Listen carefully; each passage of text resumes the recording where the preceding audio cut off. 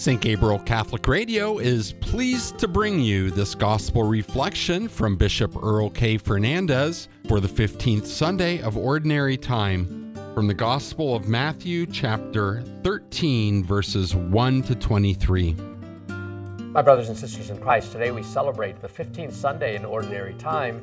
Jesus begins teaching his disciples using parables, and today he speaks about the parable of the sower and the seed. And so one of the things to understand is that the sower, in fact, sows seed. No matter what, God is generous. He always proclaims his word to us. And his word is always a life-giving, life-saving message. The question is really, are we receptive to that message? Some of the seed falls just on the surface, on the path. Some of it falls on rocky soil. Some of it falls amongst the thorns. And some of it falls on good soil and bears fruit. The question is, are we receptive to God? And a second question is, can we bear fruit for God?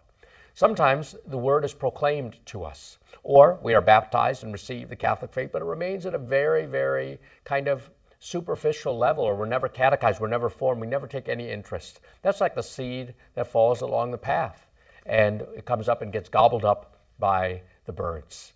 Nothing much happens, there's no fruit there at all. The second type of receptivity is when the seed falls on rocky soil.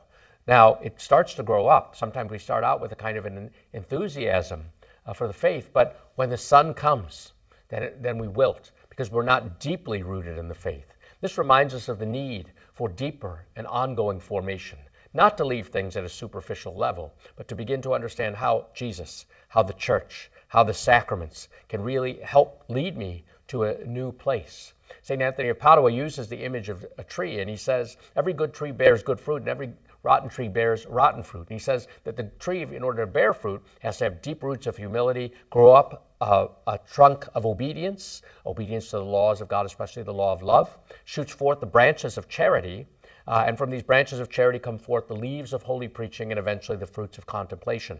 But it starts with having deep roots, the roots of humility. The third type of receptivity is when actually we receive the word, we're enthusiastic about it, but then we're tempted by the things of the world, power, riches, human respect.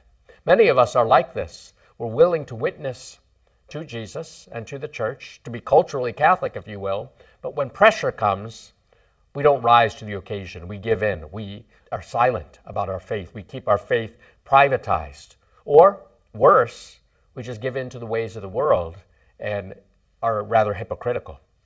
Finally, there's the soil that receives the word, that is nurtured by the grace of the sacraments and by the grace of the Holy Spirit, that continues to grow, that sometimes needs to be pruned a little bit, but to continue to grow, and that can bear fruit 30, 60, and 100-fold.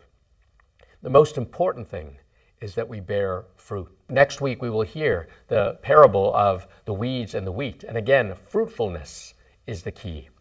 Let us ask ourselves, am I receptive to God's word?